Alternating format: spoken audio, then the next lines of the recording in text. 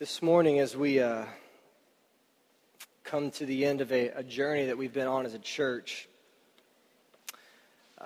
it's been a great one.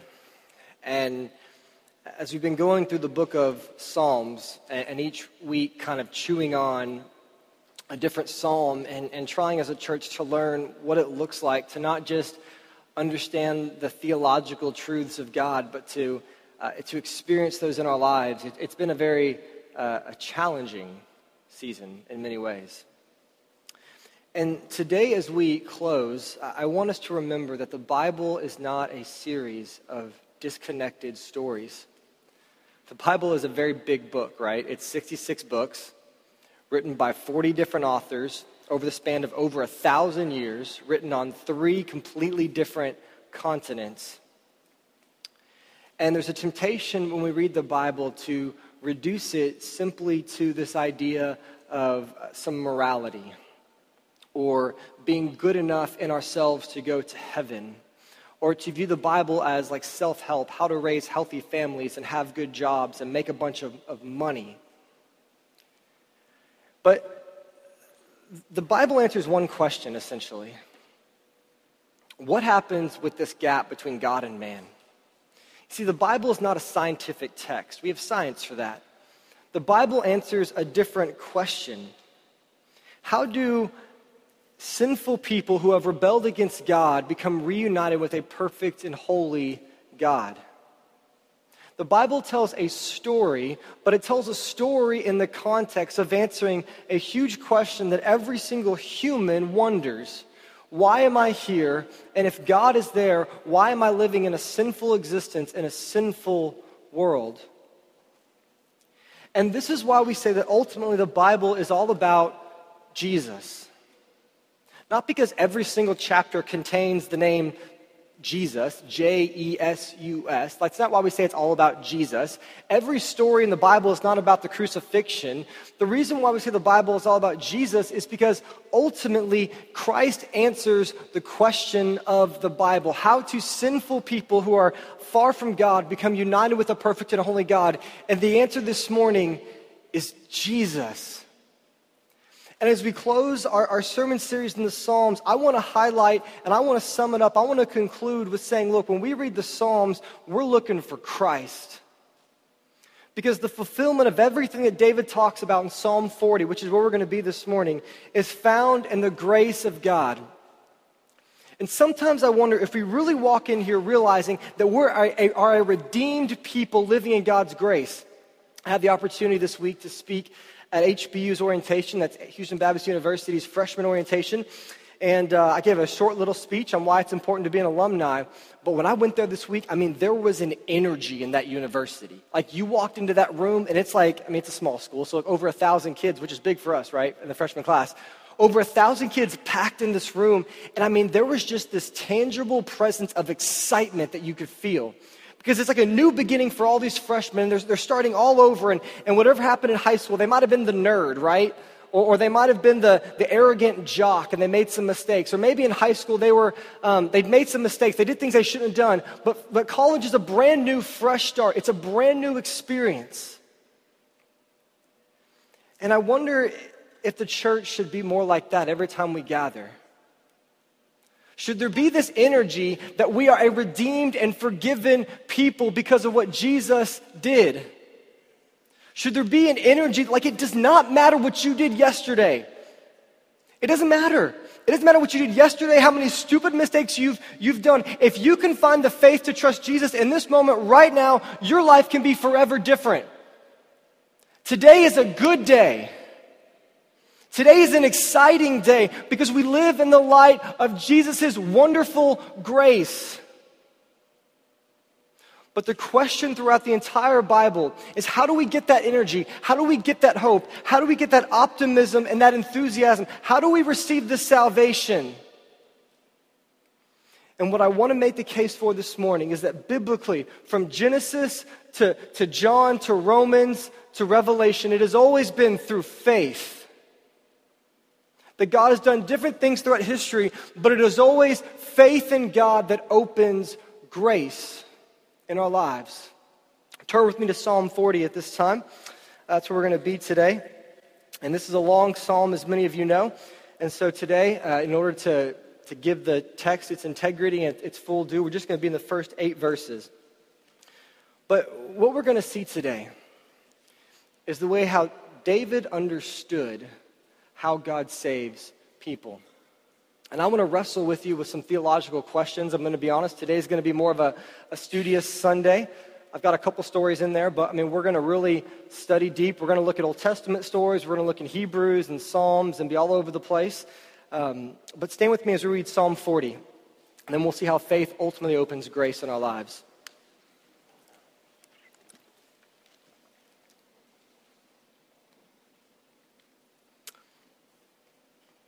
Psalm 40 says this: I waited patiently for the Lord. He inclined to me and heard my cry. He drew me up from the pit of destruction, out of the miry bog, and set my feet upon a rock, making my steps secure. He put a new song in my mouth, a song of praise to our God. Many will see and fear and put their trust in the Lord. Blessed is the man who makes the Lord his trust, who does not turn to the proud, to those who go astray after a lie. You have multiplied, O Lord my God, your wondrous deeds and your thoughts toward us. None can compare with you. I will proclaim and tell of them, yet they are more than can be told. In sacrifice and offering you have not delighted, but you have given me an open ear. Burnt offering and sin offering you have not required. Then I said, behold, I have come. In the scroll of the book it is written of me, I delight to do your will, O my God. Your law is within my heart. May God bless his word. You may be seated at this time.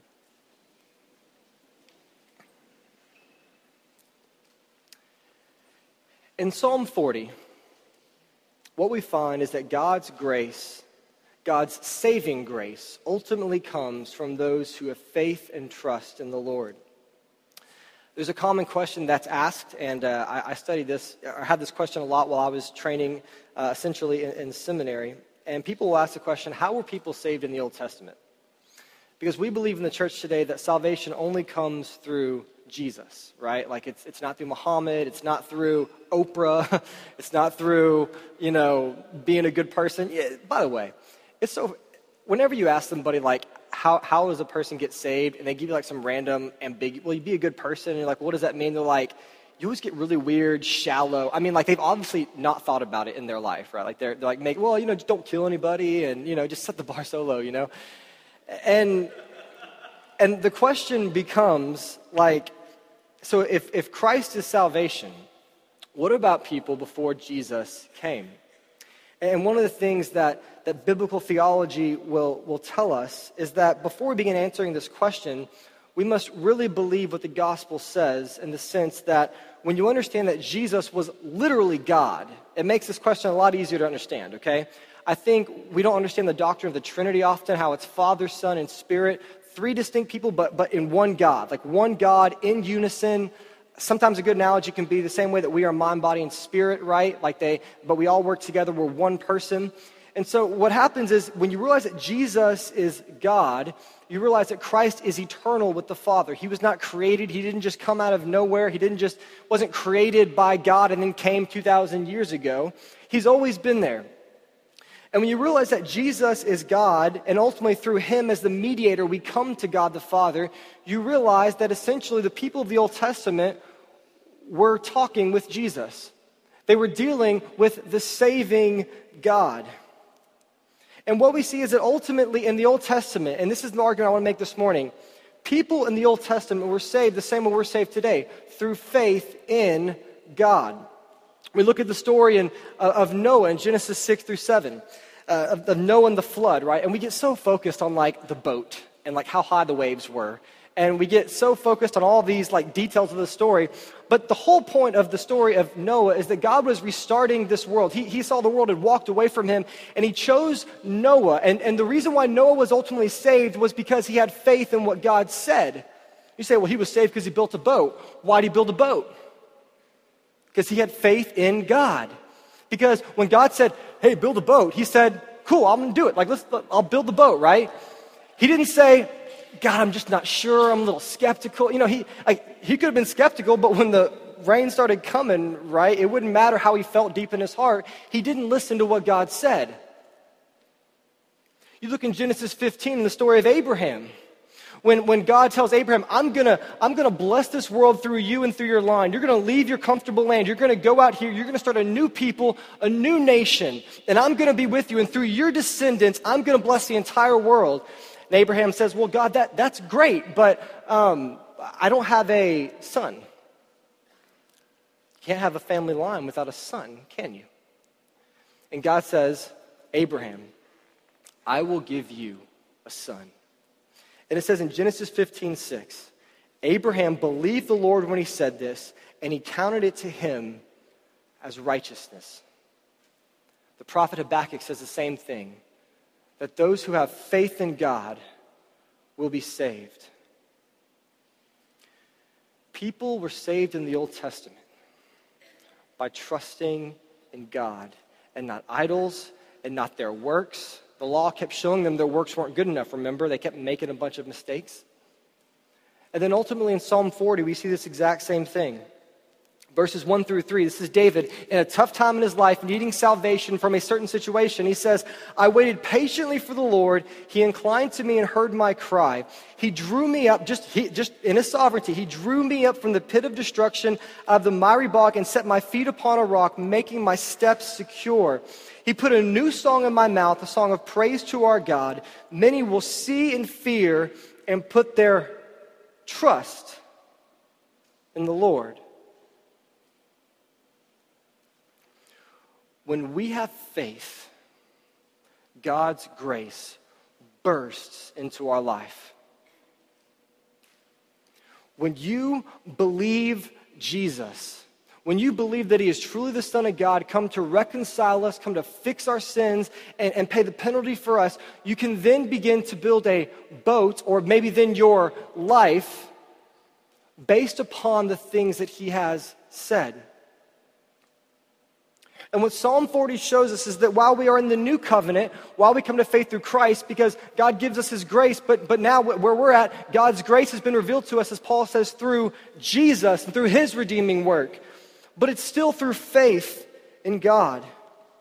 And Christ is simply the ultimate fulfillment of the reality that those who trust in the Lord will be saved. See, Jesus is the fulfillment of the way that God has always saved his people. I had a story this week where I had a guitar that I needed to get fixed, and unfortunately my guy who fixes it lives all the way in Kingwood now, and so I had to drive all the way out there on Friday around afternoon, so there was a lot of traffic. And he told me, hey, come here at this time on Friday, and you can pick up your guitar. And so I said, okay. So I headed out there. I'm on my way out there to get this guitar. And I'm about 20 minutes away, and I'm really kind of in a hurry because I got a lot of stuff I got to do. I said, hey, man, I texted him. I said, hey, I'm almost there. Just letting you know. Be there in 20 minutes to pick it up. And he texts me back. He says, uh-oh. He says, I'm in a meeting all the way across town. I said, great. And I was kind of frustrated. I was kind of miffed. And so I texted him back kind of passively aggressively. You know how you do in text messages? You kind of passive aggressive, you know? I said, I will wait, ... I'll be to Starbucks. How long will you be? Trying to like kind of force his hand a little bit, because this guy works from home, mind you. He works from home, so it's not like he's off at his job. He works from home. He's just made an appointment when he told me he was going to be there. So I'm at a Starbucks waiting, and it's a couple hours, and I'm getting real frustrated, really stressed out, because I really need this guitar, and I've got dinner plans, so I got to get back. And it got to the point where I could only stay maybe 30 minutes longer, and I had to head back. And I texted him. I said, hey, man, I really need to get this guitar from you. You said you're going to be here. Where are you at? He said, I'm still in this meeting. It's going to be another 2 hours. I like squeezed my Starbucks drink, just not happy, just not happy at all. Really frustrated, just wanting God's justice to come down in this moment, And And this is a completely true story. And it's going to seem trivial to you, but it's important to me in my life, right? And as I was giving up, I said, you know what? I'm just going to come home. I can't do anything. I was very frustrated. I began to think to myself, or I almost felt like God telling me, trust me with this, right? Trust me with it. And so I started kind of thinking through it. I didn't give in to my initial feeling of frustration or anger. I started thinking, okay, God loves me. His grace is on my life. Like I was telling you earlier, it's a new day. It's okay. Whatever happens, no matter what, it's going to be okay.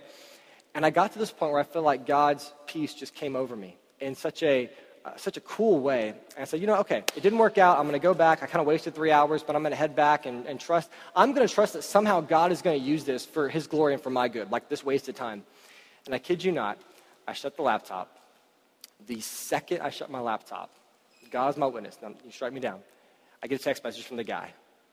And it's funny because he didn't know that I was obviously praying to God about this, right? He didn't know I was basically praying for God's help. His text message to me was literally, he said, wow, meeting just ended, be there in 30. And I was like, it works. It's true. It's like, I'm not preaching a lie, And once again, it seems trivial to you, but it was important to me. And it was ruining my day. And I'll tell you one more story later on that really ruined my day, but it was ruining my day. And when we begin to trust God, his grace begins to enter our lives. And it's not always through material possessions, though it could be, or through money. It's just through the peace that he gives. And this whole summer, I've loved preaching this because I'm not asking you to do a bunch of stuff. I'm not asking you to keep the law. I'm asking you simply to trust that God is with you in your daily life, and that if you will follow him, then you will be able to do things that are fruitful in this kingdom that God is creating. It's real simple. We just are called to simply have faith in God, and it is the faith in God that opens his grace in our lives. And what I'm trying to tell you this morning is that from the Old Testament to the New Testament, it has always been those who have trusted God. And Christ is the fulfillment of this. But you may say, what about works? What about the law? And what about sacrifice in the Old Testament? This is very confusing, right? Like people, you give them a Bible and they start reading Leviticus and man, this is a lot more complicated than you said on Sunday morning. It's a lot different. It ain't all about Jesus and love and peace. I mean, what's up with sacrificing the slaughter of the lambs and, what's up with all these things happening? Let's look at Psalm 40, verse 6 through 8. I want you to read this. It says, this is David talking about God. This is a guy in the midst of the Old Testament, in the midst of the law, of all these things. And listen to what he says, because I think sometimes we mischaracterize the Old Testament. He says, in sacrifice and offering you have not delighted, but you have given me an open ear. Burnt offering and sin offering you have not required. Then I said, behold, I have come. In the scroll of the book it is written of me, I delight to do your will, O God. Your law is within my heart.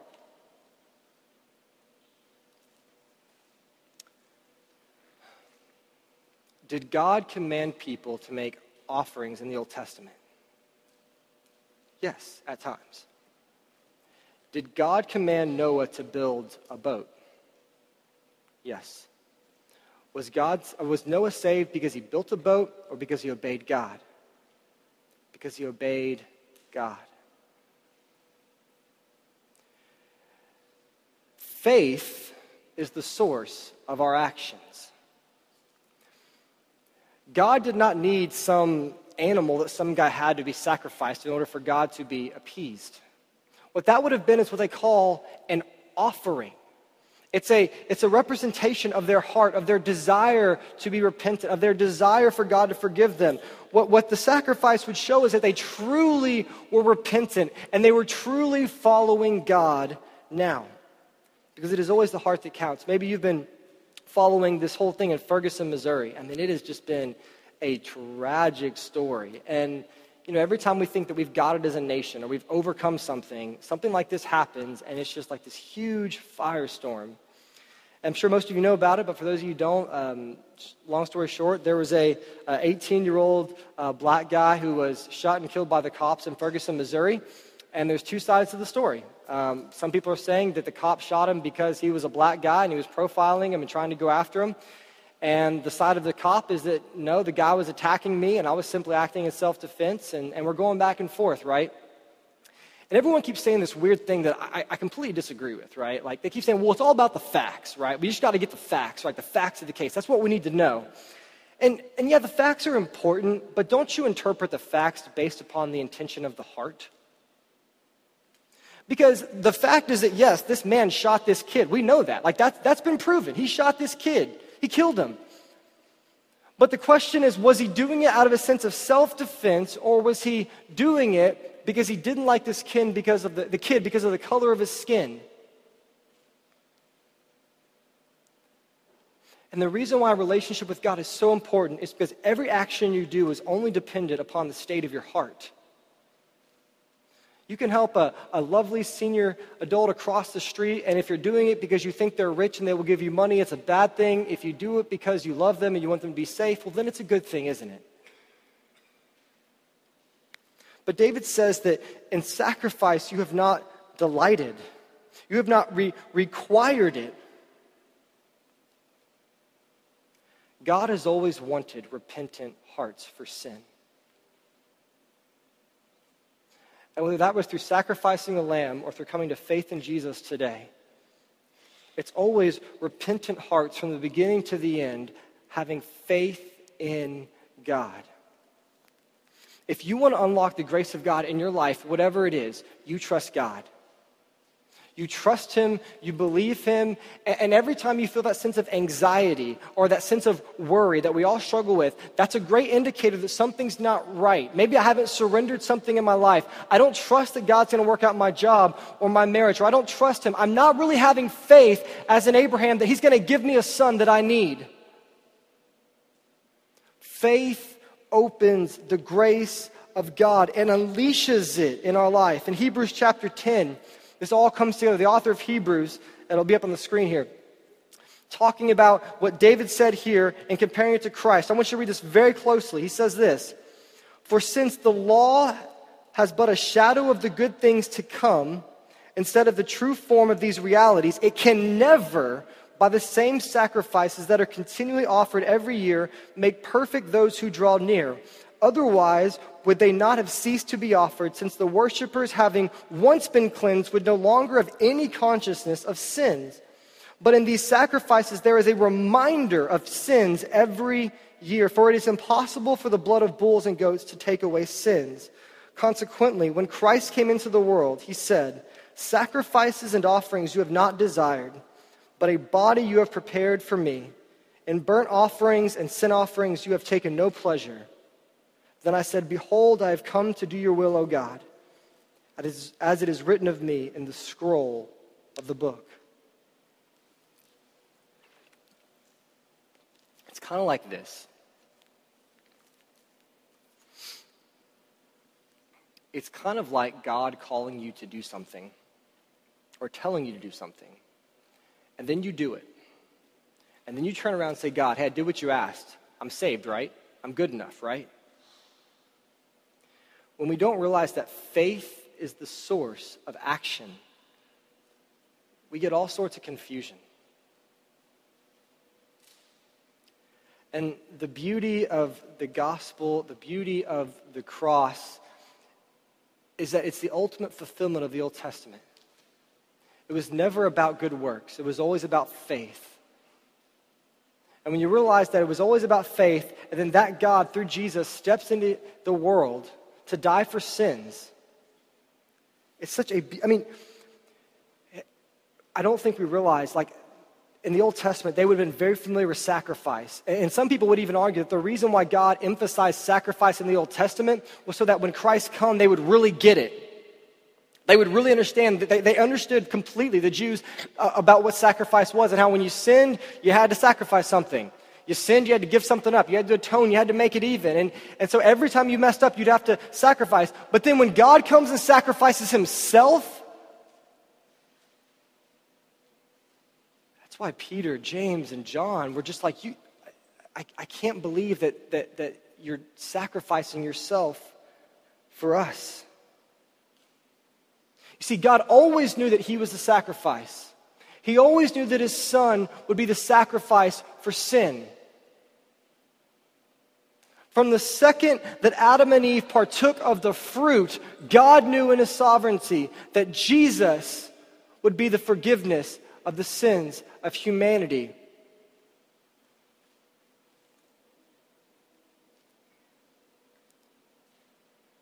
And God just wanted faith that ultimately led to action. In Hebrews 11:6, it says, without faith it is impossible to please God. You can sacrifice all you want.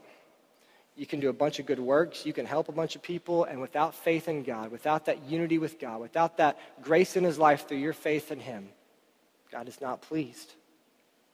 I love the verse. He says, but you have given me an open ear. If you really translated that from the Hebrew to English, really word for word, it would almost say, David was saying, ears you have dug for me. Like you didn't want sacrifice, you wanted me to hear your word. You see, God didn't want atonement, he wanted relationship. God gave us prayer, this ability through Christ to talk to God. He wants a relationship with you. He doesn't want your money, he doesn't want your offering, he doesn't want your works, he just wants you. And God wants all of us. That's the hard part, let's be honest. The hard part is all of it. It's like, imagine if I was like proposing to my wife and I said, hey baby, will you marry me? And she said, yeah, I'll marry you except on Thursdays. Like, what? So yeah, we'll be married, but just not on Thursday. Every Thursday we're not married anymore, but then on Friday we're married again. It'd be shady, right? It'd be like, why? That's weird. No, like I want all of you.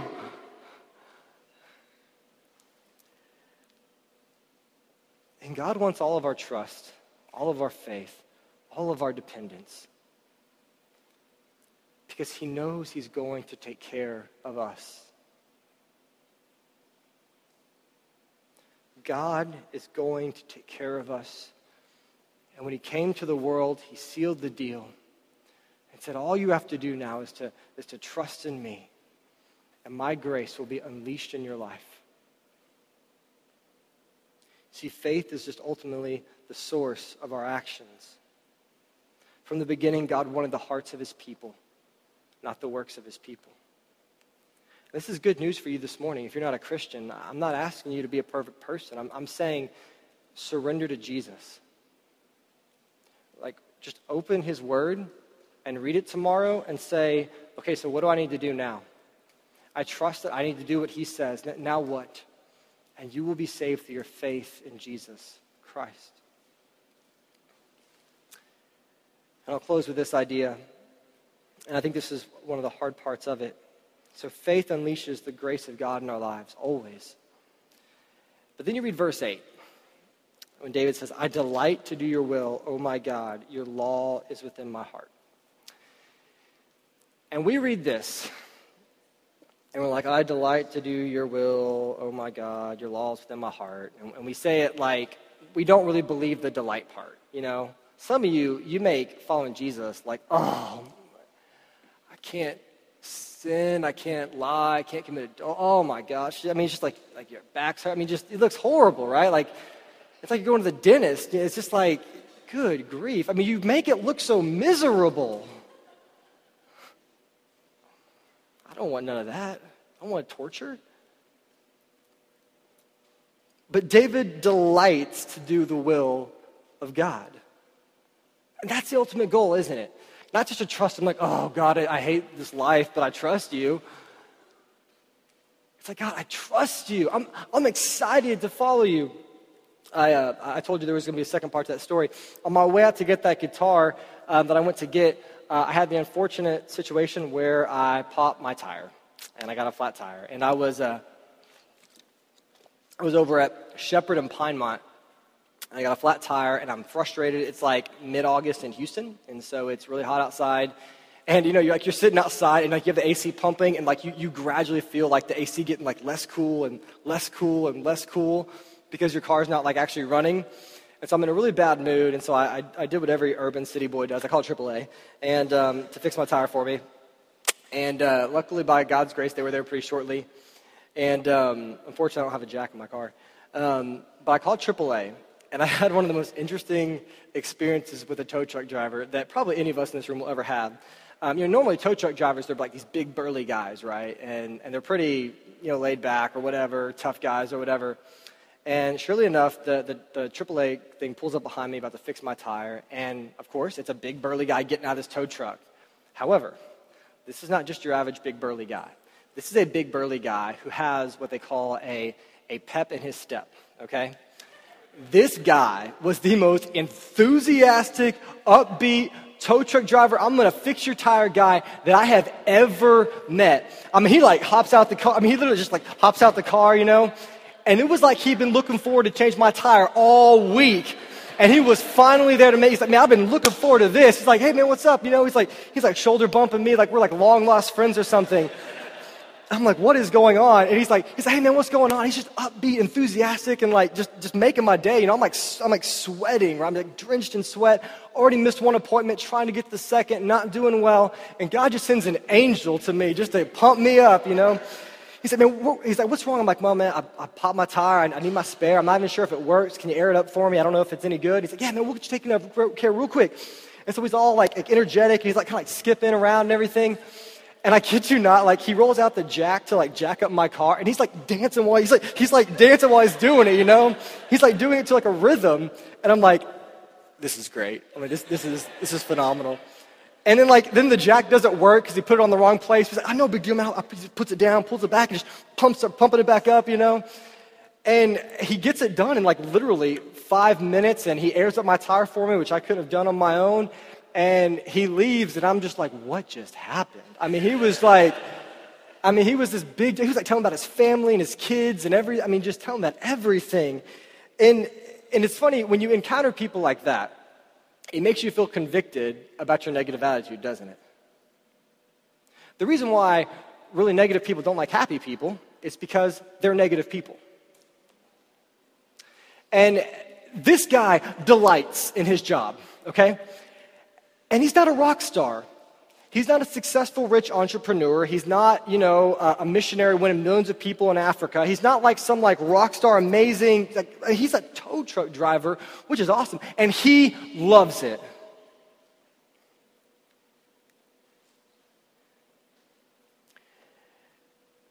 And we're like, delight in God. And, I delight to do your will. Oh, my God. And, it's like, really? Do you delight in God's will, or do you hate God's will? Do you love stepping out in faith and following Christ and trying through the power of the Spirit to craft your life in His image? Or do you just oh man, here we go?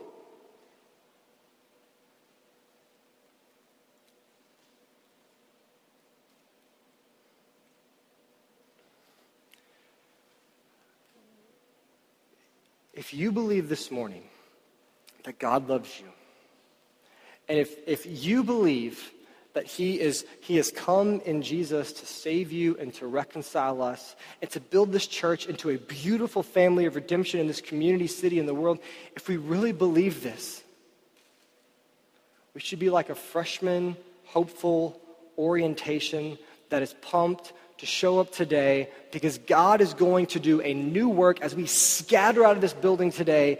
God is going to do wonderful things. And His grace is going to be unleashed in my life. When I walk out of here, no matter what happens, no matter what comes my way, God's grace will cover me, be with me. I will do great things.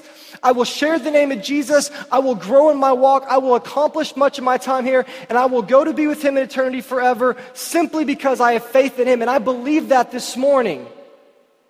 And maybe you forgot that, and maybe you're not delighting, but let me remind you today, delight in God, delight in His law, and it will produce grace in your life.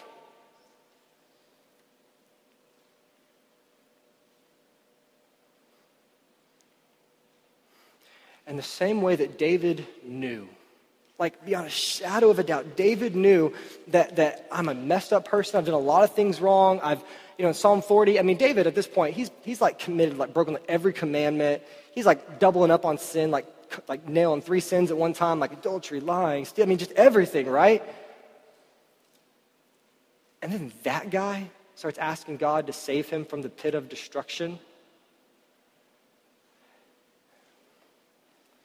And David, as messed up as he was, had faith in God that led him to change his life and to do great things. And I know you're messed up, and I'm messed up too. And I'll be honest with you, I felt like this week I sinned more than average. Just throwing it out there. Man, when you're a preacher, like sin feels like twice as convicting, you know? It's like, oh man, you know? Like just frustrated, angry, you know, just a little, just like, what's going on? It's just, I'm like, oh wait, it's the grace of God.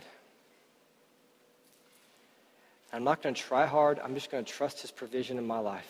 I'm going to pray to him. I'm going to trust him. And God's grace will be released in my life because I have faith in Jesus. And Jesus is God's hand stretched out to us to save us and to redeem us now and forever. And I'll just close with this thought that maybe you're here this morning and you realize that you've messed up and that you know if you were to die today, you're not right with God. You just know that. You're 100% positive about that. Like, I just don't know. I'm like completely uncertain. In Jesus, simply through faith in him, through our life being given to him, Jesus says, those of you who are burdened and uncertain and unsure, come to me. I will give you rest. I will give you peace. And I will give you assurance. Today, if you want the grace of God unleashed in your life for now and for eternity, you need only have faith in Christ. Let's pray.